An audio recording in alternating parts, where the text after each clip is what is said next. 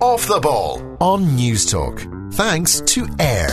Catch all the sports you love free on the Air Sport Pack with Air Broadband.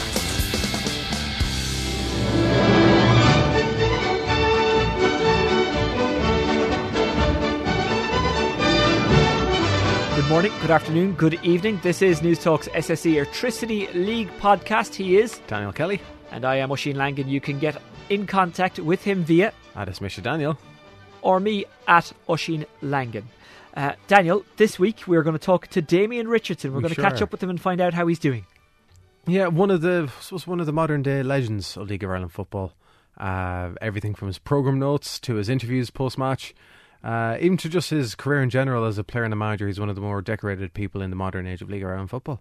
And he's had a health scare in recent years. We're going to talk to him about that, but he's through it and he's feeling good and he's feeling fit and he's feeling healthy and he sounds great. So if his sound is anything to go by, he's doing okay. He wants to be back on a touchline at some stage as well, so we'll talk to him about that. Also, we'll ask him about John Caulfield, who he managed while he was at Cork City.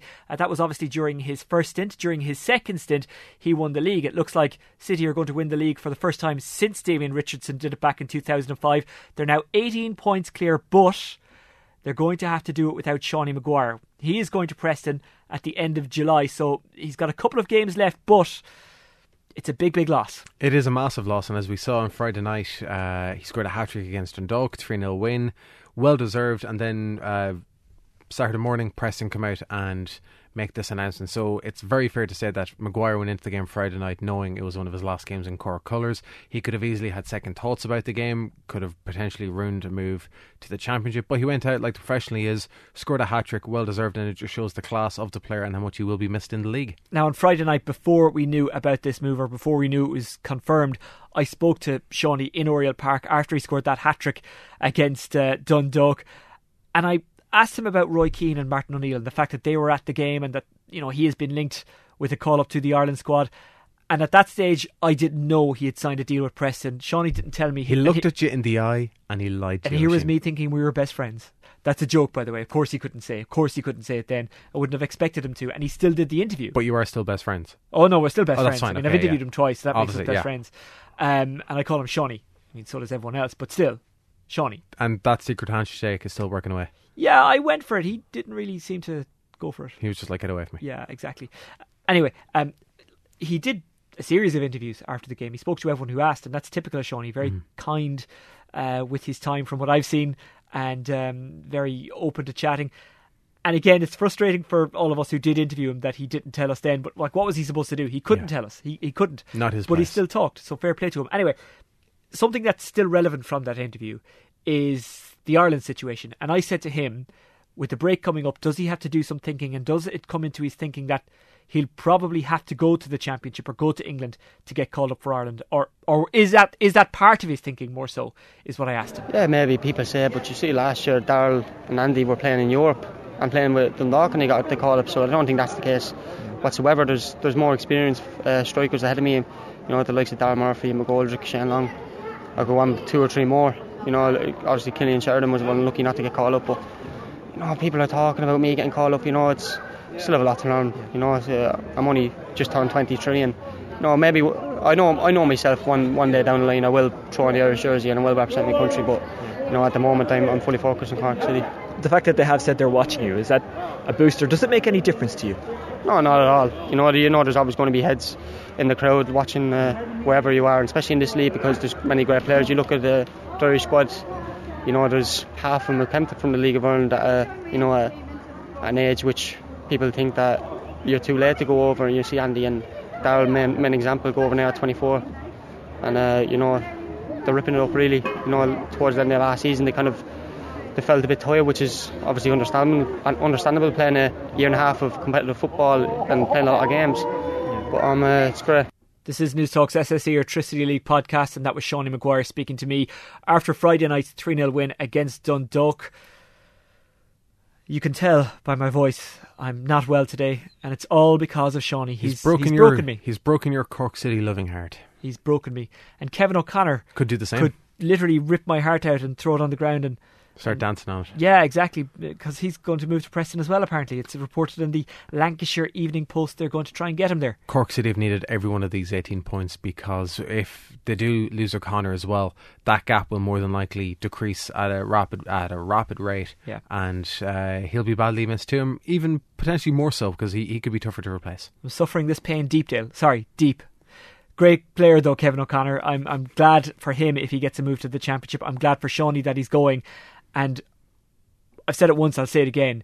Before Shawnee goes at the end of July, if you can at all, even if you're not a Cork City fan, go and watch him at the Cross, or find out where Cork City are playing and go and watch him. He's got great movement, he's got a work ethic, and he's got a touch as well. He really does stand out. He's just by far the best player in the league this season. Obviously, some years we'll find out.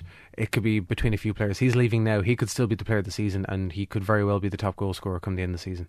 Stephen Kenny knows a thing or two about dealing with the best player in the league. Richie Towell was the best player in the league when he was there. Daryl Horgan was the best player.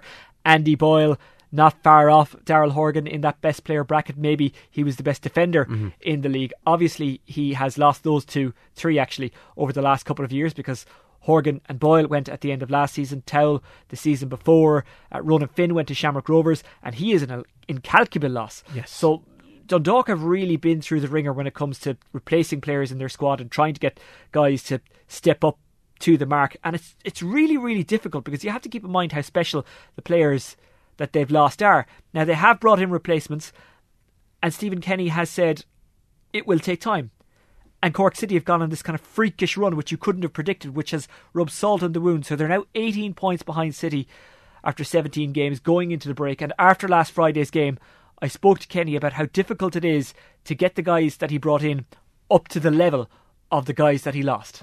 Yeah, I mean, I think you're right. I mean, I think in that we won the double, losing one game the year before last. And, we only lost one game all season, but with Stephen O'Donnell, Richie Towell, Ronan Finn, Daryl Horgan, Darren Meenan, centre backs Andy Boyle and Brian Garrett, and none of those players were playing tonight.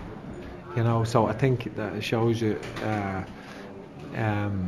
turnover that's been over the last year or so that we've had. So a lot of new players in.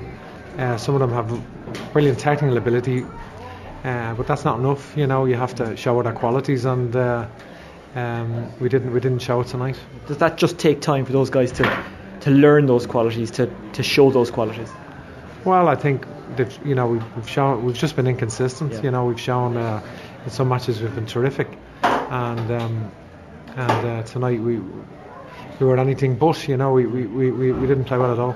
And finally, from me, Cork are 18 points ahead, but the season's not over, because you still have the Champions League campaign to come, and I think that's 5 games into the next block of games.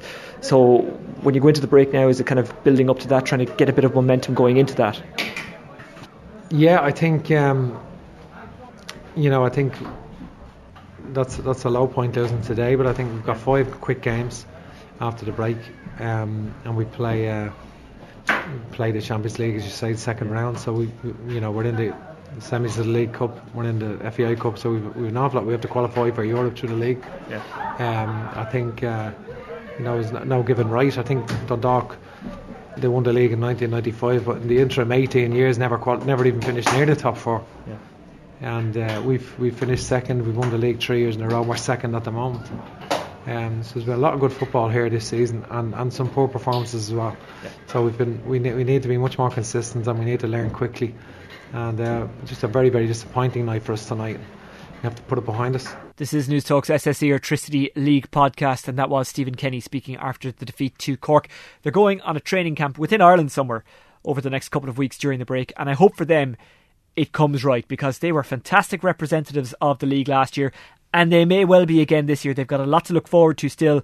They're still in second place, and they have the Champions League qualifiers coming up. As you said before we heard from Stephen, it's the fact that Cork have been so good this year has magnified Dundalk's second spot. Dundalk have won over half their games this season. They've won 10 out of 17, but it's the fact that Cork have only dropped 2 points.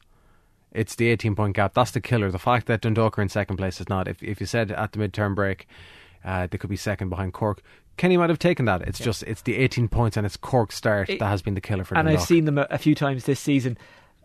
you just can't replace the kind of guys they've lost. It takes time. Even if the guys that they signed get to that level, it will take time, and they're quite clearly not at that level yet. Also, they've had injury issues. Stephen O'Donnell has struggled. I think Brian Gartland has struggled, and that's tough. It's just really, really hard to sustain the level that they were at last year, especially when you lose the players that they've lost. They haven't dropped off that much. They're still by far the second best team in this league. I saw them last month against Sligo Rovers. First half, very even game. Sligo Rovers could have gone in at the break ahead. Such was the evenness in it. Second half, Dundalk blew them off the park, and they did it effortlessly. They're that good. They're still by far the second best team in the league. One of the reasons why Cork have been able to go on that run this year is because of their squad. Yes, they've brought in players and now they're losing players, so that'll be a test. But John Dunleavy, it's like a new signing. Last year he missed the entire season through injury, and it was really tough on the lad because he'd been through it even before that. When he was at Wolves as a teenager, he got a bad injury and it really cost him. But he's back playing. He's delighted to be back playing. Everyone who knows him is delighted that the Donegal man, that's where he's from, Donegal, is back as well. And I spoke to him about being injured and how tough it was, and obviously how they've played this season. But before all that, after the game in Oriel Park, I put it to him that beating Dundalk 3-0 at their home ground is more than just a win. It's more than just a standard 3 points. Look, it's probably a big step. We knew coming up here tonight that it was going to be a massive challenge, and it always is when you play against Dundalk, Washington. So we came up, I thought we put our stamp on the game. In general, we controlled it and limited their chances a lot, and I thought we had a lot of quality in the final third. So look, we're just delighted with the win now, and we'll go and enjoy our mid-season break. What's the secret to Cork City's success so far this season, in as much as you can tell us? Genuinely, and as cliched as it is, I would say it's hard work more than anything else. I think we've put in an awful lot of hard work over the last couple of years, and we're now reaping the rewards. Between strength and conditioning, and I suppose you look at the management, the squad that they've put together. You can see how strong it is. The strength and depth coming off the bench now is incredible. So, as cliched as it is, it's hard work. But the boys we're loving playing together at the moment, and hopefully we can continue that. Nothing wrong with last season. You won the cup, had a good run in Europe. But did Dundalk show, and did maybe the Shamrock Rovers team of the past, the 4-in-a-row team who you're too young to remember, did they show that when you play together for a couple of years, just that relationship develops and you begin to do things without thinking about it on the pitch, and that can be the difference between creating a chance and not creating a chance. A guy making a run to block an attacker and not making the run. Absolutely. I think you can see how natural it becomes when you play with people and you learn the small intricacies of what different people do and what they're good at and things. And when that becomes comfortable, when you become that comfortable with each other, it's a massive help. And we've got that in the squad. The boys have a brilliant relationship. Everyone, we're as close knit as you're ever going to see. So, as I say, look, we're not taking nothing for granted. We're going well at the moment, and we just need to keep it going after the break. Players want to play, and you were denied that chance for a long time. Yeah. How are you feeling now? Because you went through a horrific time, didn't you? Yeah, look, last year was a long year. 9 months out for anyone's a long time, and as I said before, there's a lot of dark days when you're out like that, days in the gym on your own and stuff, but I suppose nights like tonight and last week against Shamrock Rovers make it all worthwhile. I mean, I've scored a couple in the last couple of weeks, and that doesn't happen very often. I must do the lotto. But it's great to be back out there and playing regularly, and that's what I've worked hard to get. And when the lads won the cup and went on the run in Europe last year, I know you were behind them. I saw you cheering, literally saw you cheering them on. But as a player, it must have been in some ways really dark to see guys that you train with doing that, and you can't be a part of it because of the injury. Naturally, it's tough to sit out and watch. That's any player wants to play at the end of the day. I suppose the thing about it is I've been down here for almost 6 years now, so I've become a fan as much as anything else. So I was supporting the boys last year, but there's nothing compares to being out there and playing yourself on those big days. So look, I'm delighted to be back at the moment, and please God, I'll keep going well. Are you enjoying it even more now that you're back? Are you doing things differently? Do you approach it differently because you know what it's like to not play?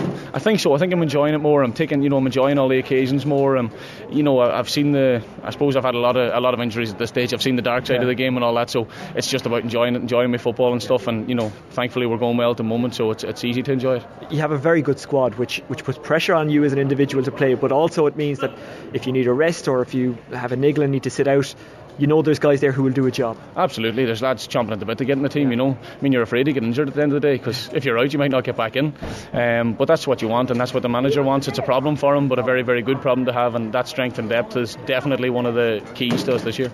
And what's it like? We always hear this, particularly we'll say for example the Kilkenny hurlers or the Dublin footballers, they always say our training games are like inter-county matches because guys are fighting so hard and they want to show the manager they should be picked. What's it like for you guys? I know the games come more thick and fast than they would for hurlers hurlers and footballers, especially at the big time of year. But what's it like? Is there a bit of a competitive edge to training, and is that a good thing? Oh, it's seriously intense. Like, training is seriously intense. The small sided games are, life and death. More intense this year than last year? I wouldn't say so, but probably just as intense, I'd say. And then, as I say, we've become more strong and fit just due to the work that we've been doing.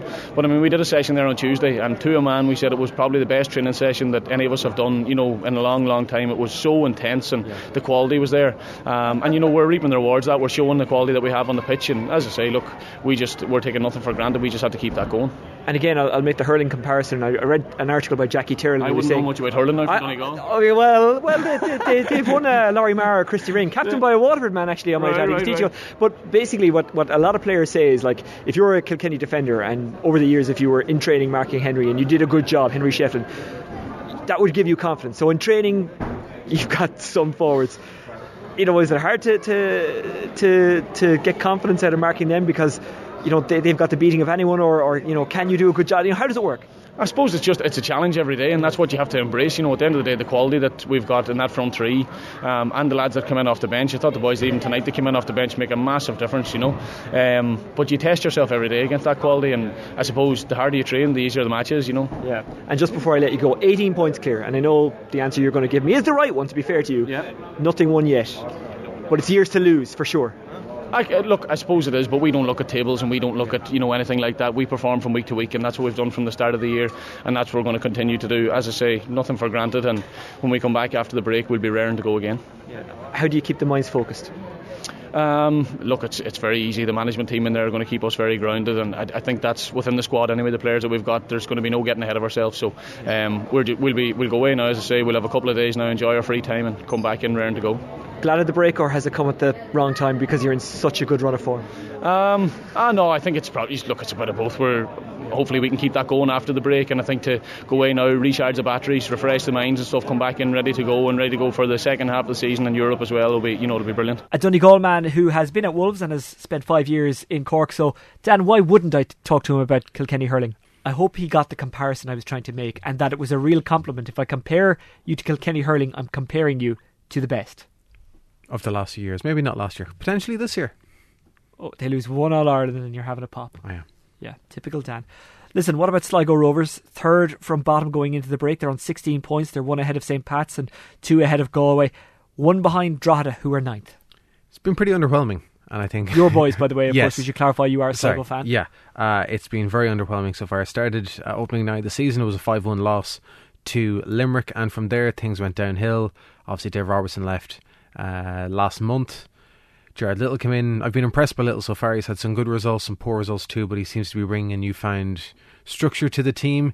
He's a straight talker. If the team is playing well, he'll come out and say as much, and also if the team aren't playing so well, he'll do the exact same. So Friday night, scoreless draw against Finn Harris. Many people expected it to be a good game. Turned out, from people I was speaking to at it was an absolute stinker, and he said as much afterwards. That's right. He was speaking to Jessica Farry. I was thinking even before the game, going, if we win the night, his break's going to come at a bad time, because it's going to upset our momentum. And I think maybe now it's a good time.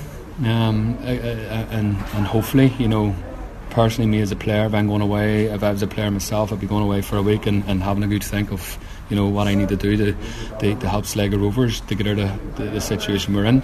And I hope players are going away thinking about their game and thinking about here, because at the end of the day, listen, if you're on a job and you're not meeting your targets, then something has to go, something has to give, and at this present time our players aren't meeting their targets, and that's just the bottom line. That's the fact of the matter. So if you're not reaching your targets, then something has to be done, and that's what, as I say, we have to find a way to. This is News Talk's SSE Electricity League podcast, and that was Sligo boss Gerard Little speaking to Jessica Farry. Dan, he's a straight shooter. I think people like that. How do you think it'll go down within the squad and amongst the fans? What he said there, that basically, if you're in a job and you're not hitting your targets, you need to have a look at yourself. I can't say for the players, but for the fans, it's gone down very well. Obviously, last year Rovers finished just outside the European spots. They had a very good end to the season under Dave Robertson. This year has been the exact opposite. They're in 10th place. To have the nucleus of the squad that they had from last year, obviously players like Jimmy Keohane, Kelly Campion have left to go to Cork City. Gavin Pears moved on to St. Pat's, but the nucleus is still there, and they've done far worse this year. So it shows that the standards that were there last year haven't been met this year, and by the fact he's saying it out in public, if he's saying that in public, I can only imagine what he's saying to the players behind the scenes. I guess I kind of now know what it's like to be a Sligo fan looking at Cork City. They come in, they take your best players. Yes. As in, I know now, you look at Preston the same way. I look at Preston the same way you look at Cork. And I've also seen, I think it was Neil Reardon in The Sun had it last weekend, that Sligo Rovers defender Regan Donlan is now on the radar of Cork City. So that's massively welcomed. For Derry City, it has been a tough season so far. Obviously, they lost Ryan McBride. Since that, I think they've shown a pride and a professionalism that the man himself would have been proud of. And what would make him especially proud, and these are Kenny Shields' words, not mine, is that there has been a lot of young local lads involved in keeping them in the hunt for Europe, keeping them on the tails of Dundalk. They're just 3 points behind after 17 games. After their 2-1 win against Galway at McGinn Park last Friday night, Shields assessed how the young players have done with our colleagues from Match Night Live on Drive 105. And why not? Hey, let's blow our trumpet, because it's 10 games undefeated. Okay, we can dress it up, 3 wins and 7 draws, something like that. But 10 games undefeated with a shallow squad and getting a couple of lads out of school to come in, and I can't sing their praises enough. The players have been unbelievable. And I'm sure you guys take a lot of pride in seeing those young lads from Top of the Hill and from Culmore and from the Craigan, from the Bogside. I'm sure Ryan McBride will take a lot of heart from that as well, because they're his mates, they're his teammates, and they're from his city. It's enormous amount of kids that we have on that side that's doing so well. Kenny Shields speaking to our friends and colleagues from Drive 105's Match Night Live commentary team. Dan, because we're removed from it, I guess we don't realise how hard it still is for Ryan McBride's family, his teammates, and indeed the city of Derry. When you're not around something, it does move to the back of your mind. Yeah. You don't realise that it's still hard, it still hurts. And I guess the nature of life is that people move on, but those close to someone who has passed away, or those close to such a terrible incident, they find it very difficult to move on. So my admiration of Derry, the squad, the family of Ryan McBride, and indeed the people of the city, I can't express it in words, because they are still going through such a difficult time. Since Ryan's tragic passing, obviously beforehand Derry were doing very well at the top of the table. I think they'd won all their games, but since then their form dropped a little. Whatever happened to Derry for the rest of the season, no one could have judged them on their performances. Whatever way the team and Kenny Shields reacted, what they've done has been absolutely remarkable. He has a very young squad. When players, and Derry is it's a very locally based squad. A lot of these players would have dreamed of playing for Derry City. They dream of playing in the Brandywell, winning leagues, winning FAI Cups. What is nowhere near their thoughts is that they would lose a captain in such tragic circumstances. The fact that Derry have come back so strongly, they're in third place, they're on a winning run after sort of poor form, understandably after Ryan's death. They've come back, they're winning games once more, they're playing good football. Shields has them playing in a good way, and that has to be massively respected, that they're doing so well so soon after such tragedy. How they've held themselves, their composure, it's just been so impressive. And the McBride family themselves, well done to them, because a couple of weeks after their brother, their son passed, they announced the initiative that is the Ryan McBride Foundation, where they'll try and help young kids from around that area achieve their goal of playing professional football and achieve their goal of playing football at a high level. And to see something positive come from Ryan's passing like that, it's just so impressive what they're doing. The McBride family, the people of Derry, and the people of the club. Speaking of honourable, Bohemians, big well done to them, because massively so. I spotted it. Richie McCormick tweeted it, was it Friday night or before Friday, whenever it was anyway, over the weekend at some point.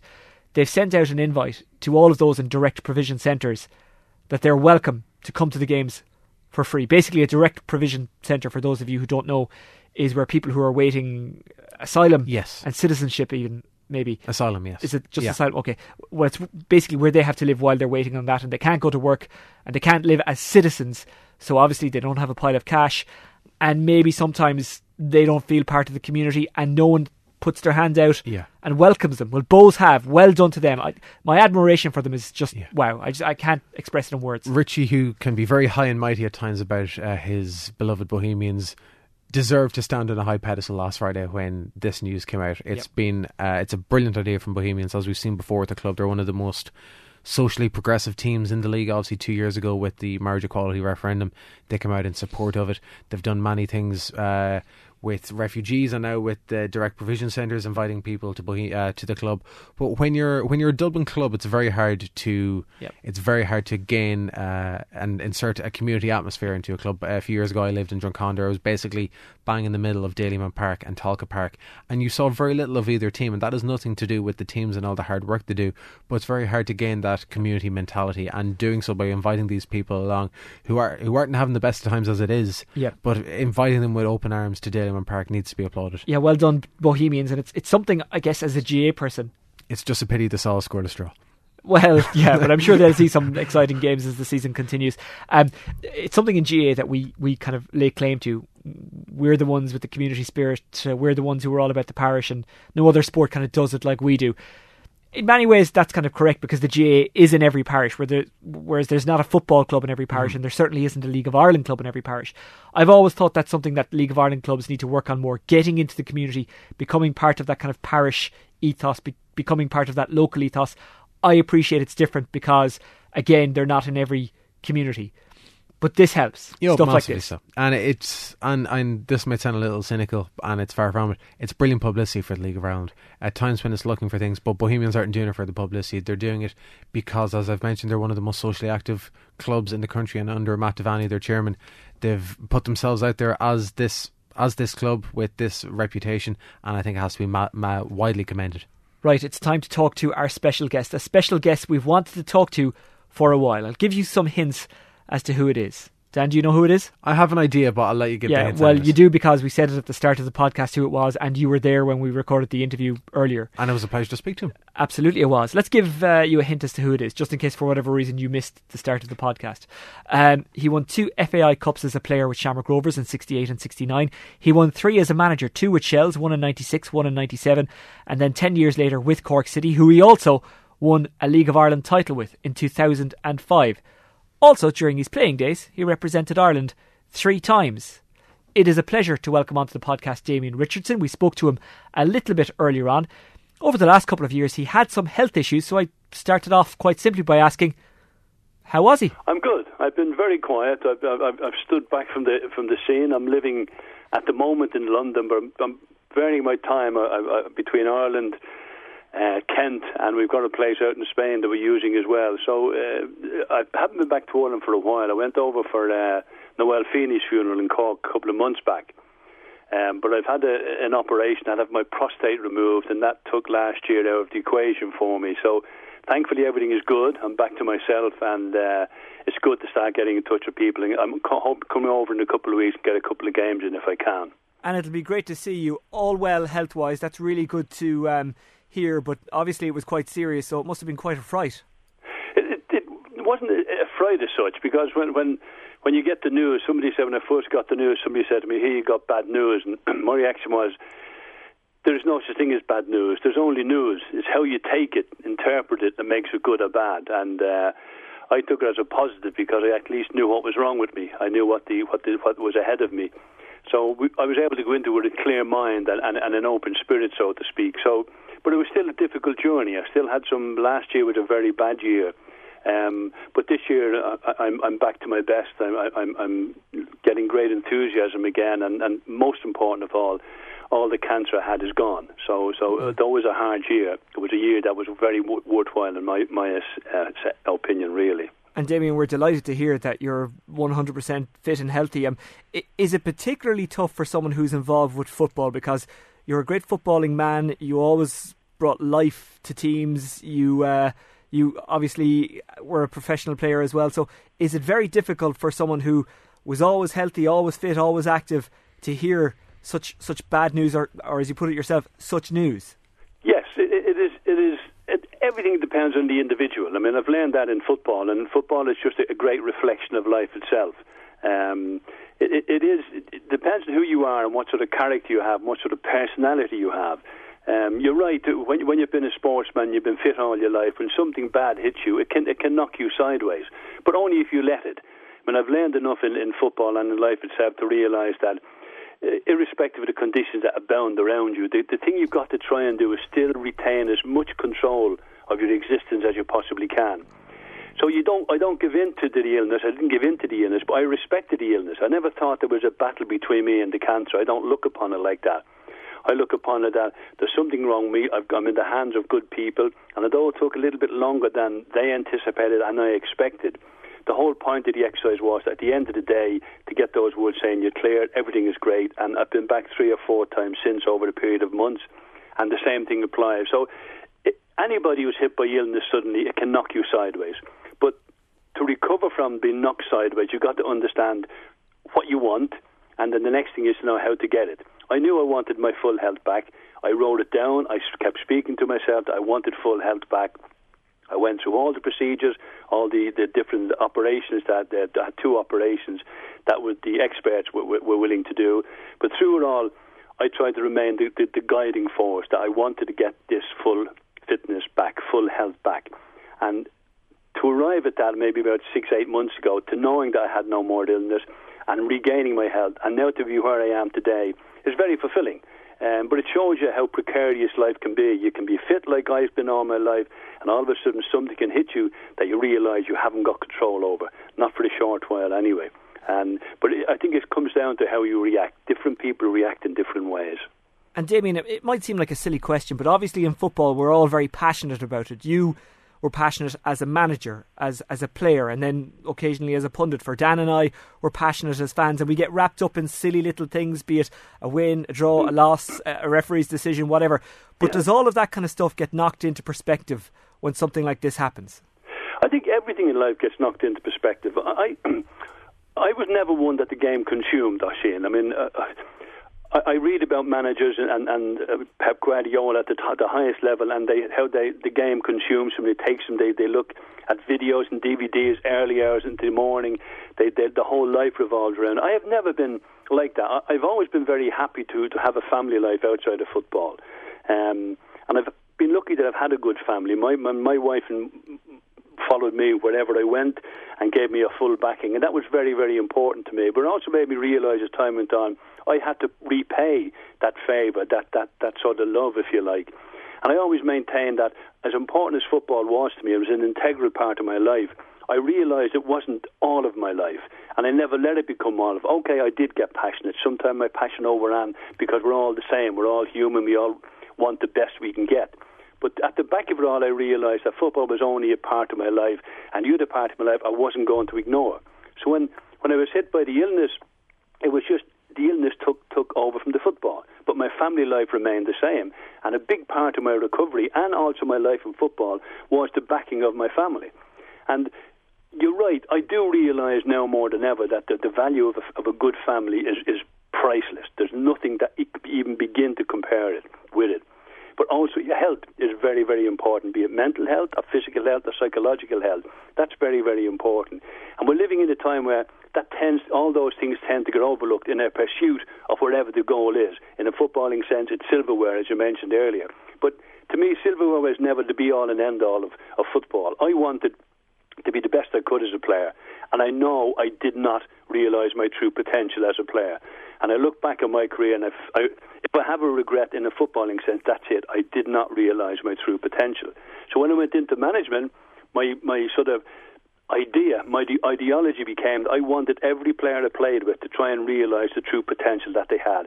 And that was more important to me than winning trophies. To inspire people to see their potential, to feel the potential and try and achieve that potential is more important to me than medals or cups or plaudits. To have that little satisfaction in the dressing room when you realise you're helping people, and indeed they're helping you to become better every day. It's a beautiful feeling, and that to me was the most important part of my managerial career, certainly. Damien, I've been listening to you speaking to Oisín for the last few minutes, and one thing I've noticed is that if you had never mentioned at the start that you had gone through a health scare in the last 12 months, no one would have noticed. When people go through scares, they may fade a little, their voice may change. You sound like the exact same Damien Richardson that we've been used to seeing on the TV and on the touchline for years. So you seem to have come through this, and you seem to have come out on the far side very strongly. Yes, I have. Stronger, in actual fact, is the way it is, because if whatever you're chasing, you've got, as I said earlier, you've got to know what you want, and then you've got to know how to get it. In a medical sense, I was in the hands of experts who knew how to get what I wanted, and they helped me get what I wanted. But I remained the driving force in all of it. Certain things happened in a couple of different hospitals that I didn't agree with, so I overlooked them. I ignored them, and I went my way. And I like the fact that if you keep a clear head and an open mind, and you know what you're looking for, your instinct. I'm a great believer in the instinct inside every individual, particularly those with talent. But everybody has an instinct that needs honing, that needs improving, that needs progression. And when you have that, you reject fear. Fear is the worst aspect of sport. It's the worst aspect of health, particularly when health goes against you. Fear takes away your freedom. And if it takes away your freedom as a footballer or as a manager, it can take away your freedom as an individual in life. And when illness hits you, if you allow fear to control, then you're passing up your freedom. And if you're giving your freedom away, you're giving everything away. So I remained as strong as I could. I had a couple of really bad times. But through it all, I had this belief that everything would work out in the end. That it has, and I'm back to what I consider to be my very best, as you kindly say, is very fulfilling. But also it makes me realise also how lucky I am. You said there at the very start, Oisín, that you're now you're living in England at the moment. Obviously, you were there mostly at Gillingham as a player and a manager. Did you keep those roots there, or when you moved back to England, was it sort of starting afresh, or have you always had those roots in Gillingham? No, I've been very lucky. Wherever I went, that I've created friendships, and I'm. My idea when I left Drogheda as manager a few years ago was myself and my wife, as again to repay all my family who dumped me, that we would spend some time in Dublin, some time in Kent, because I had 3 children and I had 2 grandchildren live in London, and with one of the children at the moment, and then we'd also spend time in Spain. So we spent time the year before last, the winter in Lanzarote, and we alternate between Dublin and Kent. We have a holiday place in Kent, a home in Dublin, and a place out in Spain. So that was the ideal, and that's what I wanted to do for the future, and that's the sort of thing that I still want to do. The illness knocked it back last year. I couldn't do anything. It was a difficult year, but it was a very good year in the end because everything turned out right, and the hardship I endured, as you said, will only make me stronger as a result of it. But the other things, I've lost touch with the game back home. I haven't seen a game this season. I saw a few games last year, but I haven't seen a game this season. Though I've kept in touch with, talking to people, I still have connections, friends in Kent, friends in Ireland, and creating friends in Spain. So I've got not the best of both worlds, the best of 3 worlds, if you like. Damien, one thing we really wanted to talk to you about was not so much tactics, not so much what you did on the pitch, not so much what you did off the pitch, but your vocabulary. We have learned many, many words from you over the years. Where did that come from? Because you're an incredibly well-spoken man, and over the years, you've stood out because of it. Well, I don't know where it's an Irish thing, obviously. And when I was growing up in Dublin, I loved the way I grew up in the 50s, and Dublin was obviously a different time in the 50s, and the effects of the Second World War were still being felt in that. But the influence of the English influence in Dublin has been big down through the last couple of centuries, last century in particular. And I grew up in a Dublin where there was a great desire on behalf of a lot of people just to speak properly, to read and to speak properly. And there's a thing called, we all know, malapropisms that used to abound in Dublin. Ollie Byrne, for example, that wonderful character at Shelbourne, was a great dealer in malapropisms. He was a great speaker, but he sometimes used the wrong word in the wrong context. So I grew up in a Dublin where people had this desire to read a lot, and before television, where radio was very, very important, increasing the imagination of people and the vocabulary of people. I had a great English teacher once in Donore Avenue primary school, and he taught me the value of the written word, and I used to love doing essays with him, and he would keep me enthralled, and that was something that stood with me. As I became a footballer, I used to do interviews, and I used to get myself into a frame of mind. I still do. I did it for you, for example, this morning, Oisin. I get myself into a frame of mind where I try and be calm, cool and collected, and I think about what's saying. But when I became manager of Gillingham, I did the obligatory managerial notes, and I realised when I went to different grounds, Sheffield Wednesday, different grounds around England and all over England, every manager's notes were the same. They opened up we like to welcome whoever the opposition were. And then it was almost political speech at the end of that, the generalities. And I decided at one time to change it and to do something that would grab people's attention, to make it more interesting. Because when I was managing Gillingham, we had to try and get every opportunity to get a publicity, to try and increase the revenue both on match day and through sponsorship. And when I came back to Dublin, when I came back to Cork first initially in the early 90s, I took it to another stage. And a lot of the time it was utter nonsense, I have to say, in the beginning, until I gathered a sort of order about me. But it took on a life of its own. That started innocently enough to try and do something different, to make the managers know it's a little bit more entertaining, a little bit more readable. And then it took on a life of its own. But I think the small answer to what you're saying is I think it's the Irish in me, and Irish people have a great command of the English language. Quite ironic, but it's true nonetheless. Well, it's like my other half says, and she's from Connemara, so she had to learn her English. She said, because we have to learn it, maybe it's a little bit better. I just want to read you a couple of your quotes that I found. It takes two to tango, but for a tango to show its exhilaration, you need two people performing it. There was only one team tangoing tonight, and one of the ones that's my favourite. Football is a ballet of wondrous beauty, choreographed by a highly skilled performers, dramatising the conflict between good and evil that takes place in every heart, and at the same time, it reflects the impatient immediacy of modern society in that success breeds immortality, while the procurement of second place begets anonymity. Yes, now you're bringing back memories now, Oisin, I can tell you. Can you imagine me on my own conjuring all those words together? I can imagine the poor programme editor. And Damien, the Leaving Cert is starting here on Wednesday morning, so I can only imagine if you were doing it this time, and the English examiners looking at your creative prose, they wouldn't have a clue what to say. No. Well, I mean, that in itself is a compliment, because I mean it engendered a lot of talk down through the years, and a lot of people complained about it. Most people accepted it. A few people understood it.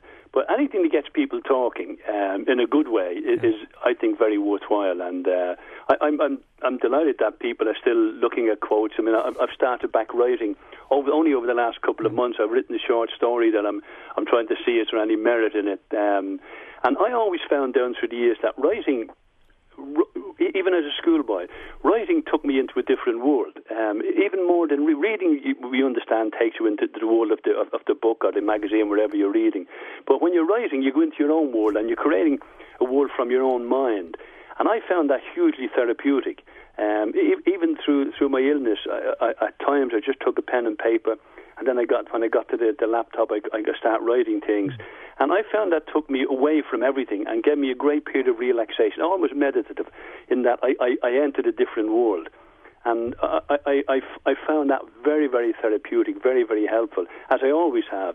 And I would recommend it to anybody that if you're ever feeling down or in a difficult time, sit down either at a computer or a pen and paper and write your thoughts down, write your emotions down. It's only for yourself mostly. Nobody will ever read it.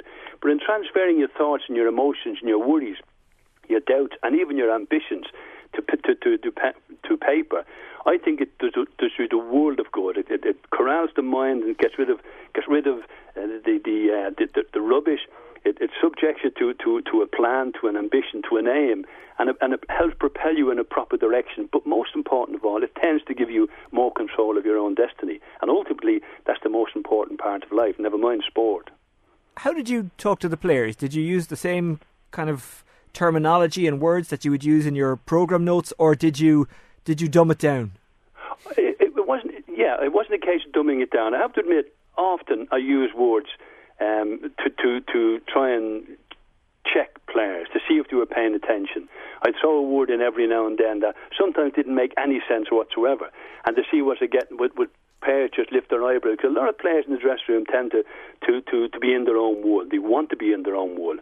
And when a manager's talking, too many of them sometimes are not really listening. And you have to know, some players are best left in their own world before a game. Some players need the soothing words of a manager. Some players need the motivational words of a manager. So you've got to know your team, your individuals.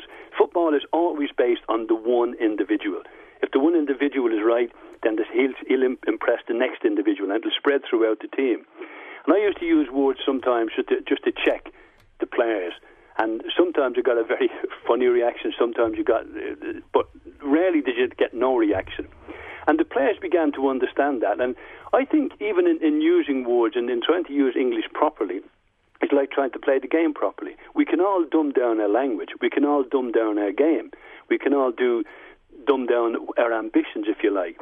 But I think that the beauty of my life in football and the most enjoyable and fulfilling aspect of it was the fact that I was always looking for better, always looking for better from myself. And when you're in a dressing room with talented people, you're a privileged man. And when you talk to the talented people and they listen to you, you become even more privileged. But you also gather a responsibility with that. And if you can inspire the players, motivate the players is relatively easy. But inspiring the players is the real art of management, in my opinion. And if you're good enough and talented enough to inspire players, then I think you yourself are an inspirational figure. I've always tried to do that. I try and do it with my own kids. I worked in a juvenile prison. I worked in schools over here in England for 6-8 years, secondary schools, and I always try to motivate and inspire youngsters to believe in themselves and to set the path out, know what they want, and then try to know how to get it. And football is the same, the very, very same. But the words are a very important aspect of that. But one thing, if they're going on too long, I learned words are only about 40%. Players only take in about 40% of what a manager's saying. About 40-50% is his body language, his presence in the dressing room. If you haven't got the presence in the dressing room, what you're saying will go out the window. Won't go into the ears of the players, will go out the window of the dressing room. So you've got to have an ability to talk to players, inspire players, and it's based on the manager's confidence in his own ability. That is the key element of everything, in my opinion. Damien, you've spoken there about the sort of speaking to players for matches and the ability to inspire them. How difficult was it to inspire players like you? I'd say you could have gone through maybe 2 or 3 generations of players from the time you started managing at Gillingham up to Drogheda. Looking at it here, it was exactly 25 years from the start at Gillingham to your spell at Drogheda. So how difficult did you find it to see all these new generations of players coming in, you having to deal with things that would have, maybe even now with the advent of social media, you have to deal with things that didn't even exist 10 or 15 years ago. So how were you able to sort of freshen things up consistently to make sure that the players were always interested in what you had to say? That's a good question, because it's something that's dear to my heart. Times change, people change, patterns change, habits change, but one thing remains the same. In a game, the game has changed. The game doesn't change, it alters. It goes through different patterns over the decades, but the game is still based upon each individual putting his talent, blending it into a cohesive unit with the rest of his team. And I found that very, very easy in the beginning. We grew up playing football in the street, and the love of the game was paramount. It was more important than anything else. You couldn't get enough of playing football on the street. Bearing in mind we had no television in those days, and so you tend to spend most of your time out playing on the street, different games. But football was the game we mostly played. And you play it morning to evening. So there was a greater sense of involvement in the game, even in those days. But as the game has progressed, more important, as society has progressed, I found young players, young people becoming more insecure, not having that rigidity of who they were and where they came from. As society changed, where I grew up, I was near my grandmothers, both my grandmothers. I spent a lot of time there, my aunts and uncles. But as Dublin changed and got bigger, that sort of family pattern broke up to a great extent. And youngsters growing up in the world nowadays find that both parents are working, so they come home to an empty house and they have to look after themselves. They maybe get their own tea or get their own snacks, or they have to devise their own time. And as a manager, I found that, and I found this when I was working in prison as well, I found there was a greater deal of insecurity in young people than there was 20, 30, 40, 50 years ago, certainly. And you had to talk to people in a different way. You had to try and get them to trust you in the beginning. When I started out as management, it was expected you were the manager, you knew what you said, what you were talking about, we listened to you. But as the children became more insecure and players coming into the game became less sure of who they were and what the position was, I found you had to talk to individuals more than you had to talk to the collective. And in talking to individuals, if you talk to them the right way, they want you. Most of them want you to find out who they are, to help them discover who they are and who they want to be. Some you found it very difficult to talk. Same as in doing prison work, I found a few youngsters very, very difficult. They were afraid of everything and everybody. But understanding that society is changing and it's different nowadays means you have to talk in a different way. And I think the art of management, however, even today is still the same as it was in the 50s or 60s when I was young and playing.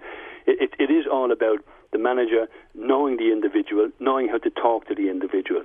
Some individuals I would come in at half-time knowing I had to give a rollicking to. Some might come in knowing I had to put my arm around them.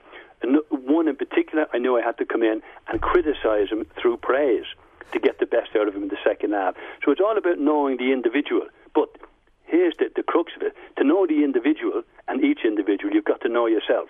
And you've got to trust yourself. You've got to be able to talk to people from a position of faith and confidence and believe that what you're saying to them is right. And when you see those changes come about in the players that you're talking to individually and it blending into a cohesive unit, that is the most satisfying aspect of football, as I said to you earlier.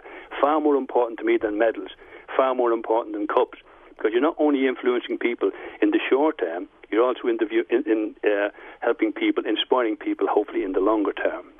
Damien, just to talk about Cork City, I know you haven't seen too much of them this season, but they're 18 points clear at the top of the SSE Airtricity League as we go into the break. I'm sure you're aware of that.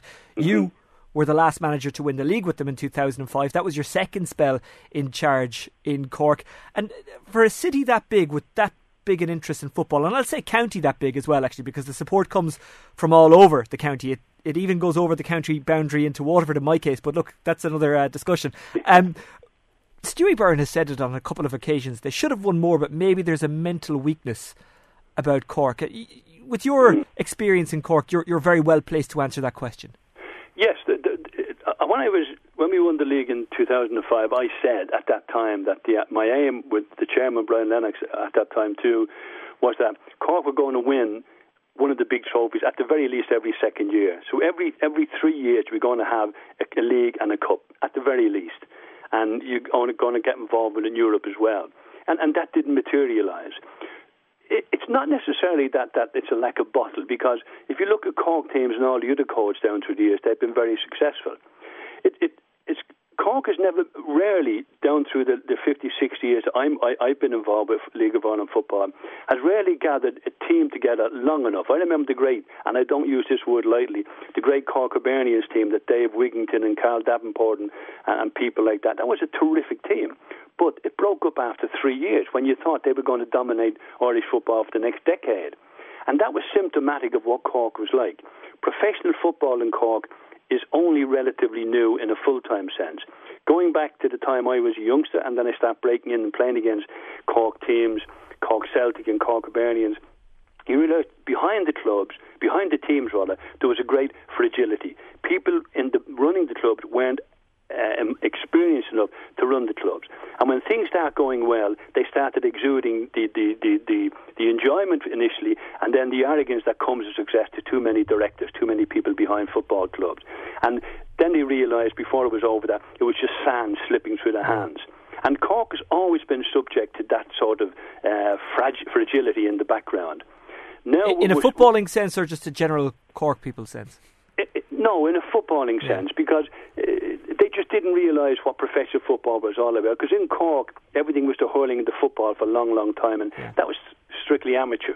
And people understood amateur sport, and you put your time in. But when professional sport came, it brought a different mentality. When Carl Wigington and Carl Davenport and Wigington came over, and people like that, they were people they'd never been used to before. These were not mercenaries, but these were demanding people.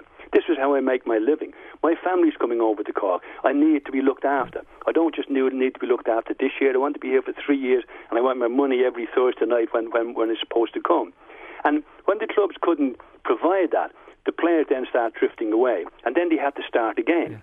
And what was the difference when you came in then in, was it 2004 you came in and won the league in 2005? You came in very, very late in pre-season. What was the difference? The difference then was that they'd had three good managers before me. Dave Barry had managed, Liam Murphy had managed, and Pat Dolan had managed. And they are three strong, powerful individuals who all did their own good job. When I came in 2005, there was a good base there. Now, I had two ways of facing that. I could break everything up that they did and force my own personality onto it and do it in the way I wanted it to do. But that's not good management. Good management is coming into an office or into a football club and seeing who you have there, sensing who's good, talking to the people concerned. Yes, he's good. No, I don't think he'll fit in with what we want to do. But if things were right, and things were progressively right from Dave Barry's time, Liam Murphy's time, Pat Dolan's time, and I felt that come in, make a few very important alterations, but talk to each individual player. And I did that over the first week or so. I spoke to every player privately. I got to know them, and then I knew what I had to do from there. But in the background, there was Brian Lennox, who was a source of great strength. He knew what he wanted. He had said to Pat Dolan he wanted to win the league. He would go 3-2-1. He got third in his first year, second the following year, and then Brian felt that Pat wasn't going to take it to the ultimate, so he sacked Pat. Then he spoke to me, and he said to me, I want you to manager, but I want you to win the title. That's the only reason you're coming in. So I accepted the terms and conditions, knowing that if I didn't win the title in 2005, I was a failure. And then that was the end of it between me and Brian.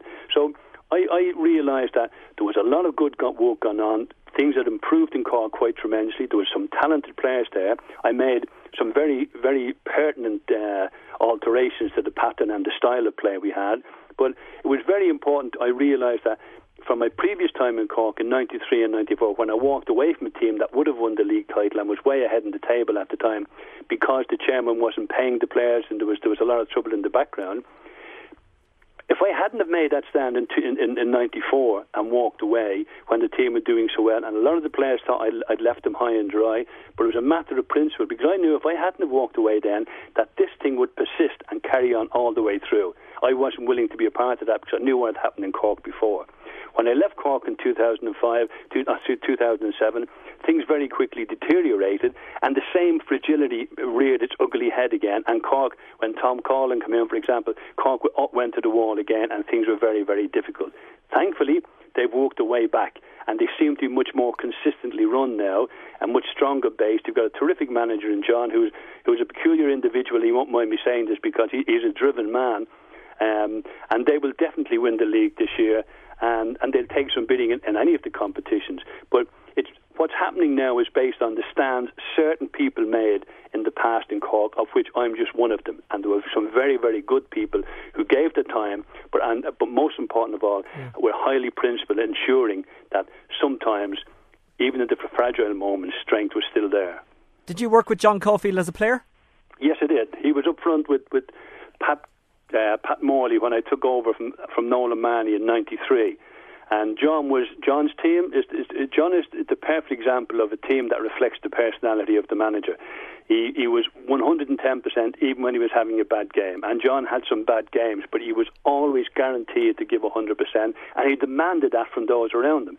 So much so that there used to be fights, there used to be great disagreements at half-time and after games, but then after we go out, in those days you always went for a couple of pints after the game, everything was forgotten. And that Cork team that I took over in 93 and 94, they advanced my ability as a manager. They took me to help me go to a different level, because my first training session, I could not believe, for the five-a-side, everybody wore shin guards. And I said, these boys take this seriously. And when the winter came, and at that time it was winter football, we were ankle deep in mud, not just on the pitch itself, but on the training ground around it.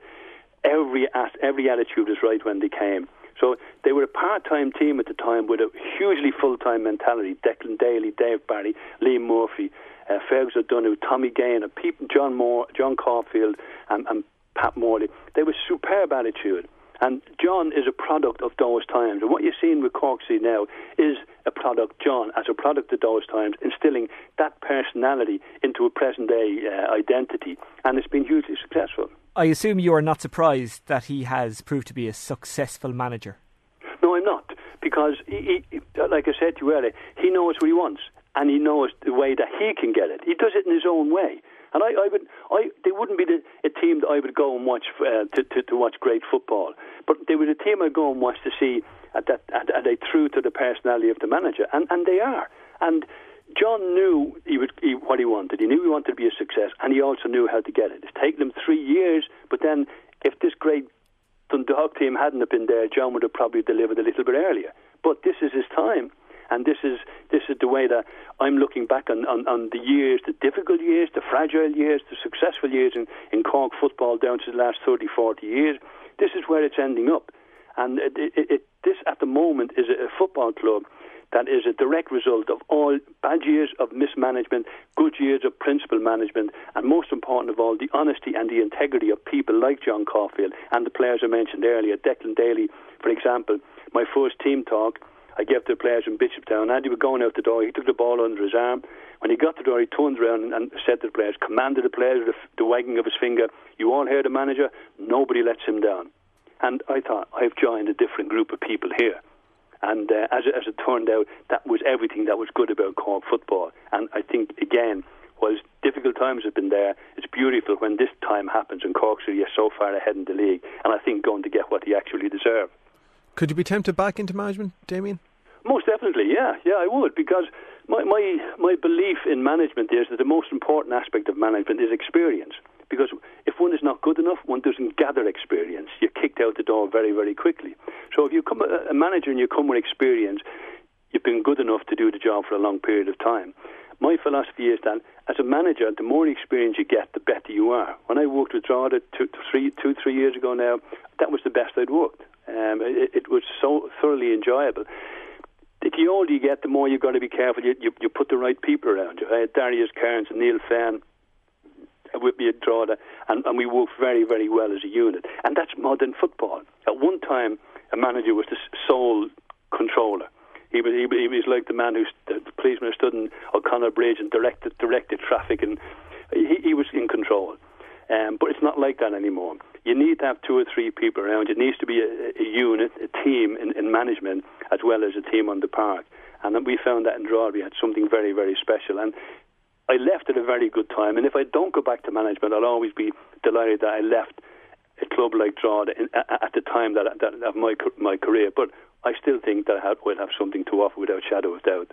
Damien, I know there's a very significant birthday coming up for you in 2 months' time, and I suppose with the year that you've had, celebrations will be extra special this year. Yes.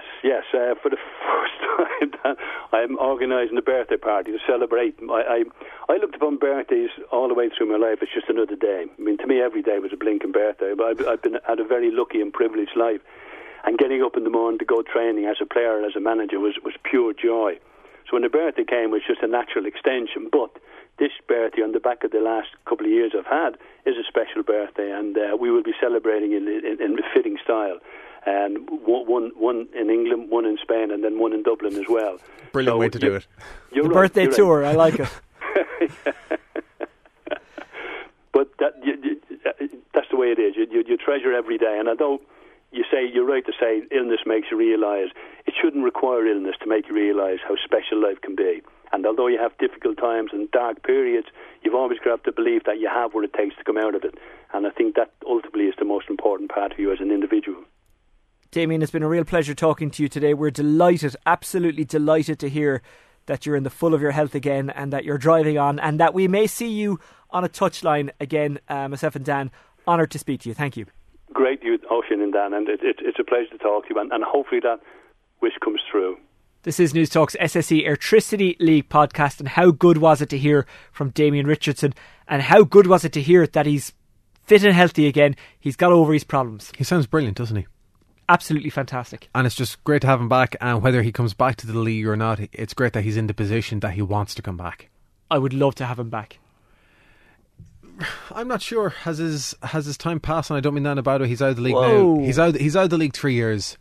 But as you heard there, when he was at Drogheda, he had the smarts to bring in a good backroom team. Oh, very much so. And he kept Drogheda up in 2014. Keep in mind how tough a job that was to do. And that was his swan song as it stands, whether that's to change. And if it is the way how he ends his League of Ireland managerial career, he genuinely did seem very happy with it. He sounds like a man who is enthused. He wants to get back involved. And he still definitely has something to offer in whatever role. Maybe a director of football role, maybe an advisory role. something. It would be great even if he doesn't come back in a managerial capacity, that he was back writing about the league. Well, that's almost it for this week's News Talk SSE Airtricity League podcast. We won't be here next week because it is, of course, the mid-season break, so we're going to take one. Although, Dan, we have nothing else going on in our lives, so what will we actually do to fill our time, to fill our days? I suppose on Sunday we could watch the World Cup qualifier between Ireland and Austria, but apart from that I really don't know what we'll do. And that game is live on Off the Ball. Do you think Daryl Horgan has any chance of starting? He's impressed in the last couple of games. Starting, no, but I would not be shocked to see him come off the bench. I could actually understand why O'Neill would leave him off at the start and then bring him on, because the opposition, as much analysis as they do, don't know a whole pile about him. Correct. And he does just ratchet it up. He does just bring that pace up. He does open up defences, and late in games that can really be an advantage. I do think as well he has a touch of the James McLean's about him when McLean started off in 2012 in the Ireland team, that if he comes on off the bench, people will see they'll see fresh blood. I do think he would give the crowd a lift, and whatever the score is with maybe half an hour left, that could be what the Aviva needs. And you know as well that he only needs the ball once to create one chance. Oh, exactly. Unfortunately, we possibly don't have the strikers to take that chance. But although you can see him putting it across right on Darren Murphy's head. But Robbie Keane's still a big loss. We're still waiting for a striker to fill his boots. Could that striker be Seanie Maguire, who is off to Preston at the end of July? The very best of luck to him. And depending on when you're listening to this, because it's going to be up there for a couple of weeks due to the mid-season break, Kevin O'Connor could be a Preston player by the time you're listening. So if he is, the best of luck to him. He'd be a massive loss to City, a massive loss to the league, but you can't hold them back, can you? You have to let them go. You have to let them roam wild and free. If you love something, set it free. Exactly. That's it for this week. Say goodbye, Dan. Bye, Dan. And you can get him on @Daniel. And you can get me on @Oisin Langan. Enjoy the break. We'll talk to you soon. Bye. I know they say if you love somebody, you should set them. Comes down to Dooley, knocks it to Maguire, back to Dooley. Dooley slips it to Shepherd. Shepherd is going to put it across Maguire. 1-0 for Cork City. I know they say if they don't come back again, then it's meant to be, so they say. But those words don't pull me through, 'cause I'm still in love with you. Shane Griffin puts it across. Oh, it's not got it all well by Massey. Seanie Maguire's in for his hat-trick. Cork City may not have sealed the title tonight. They may not have it in their hands yet, but they've certainly put down a big deposit. This is the long goodbye.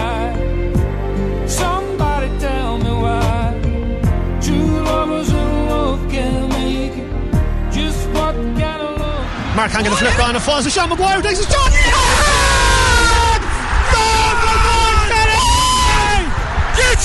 Get in! All that's happening here is a long goodbye.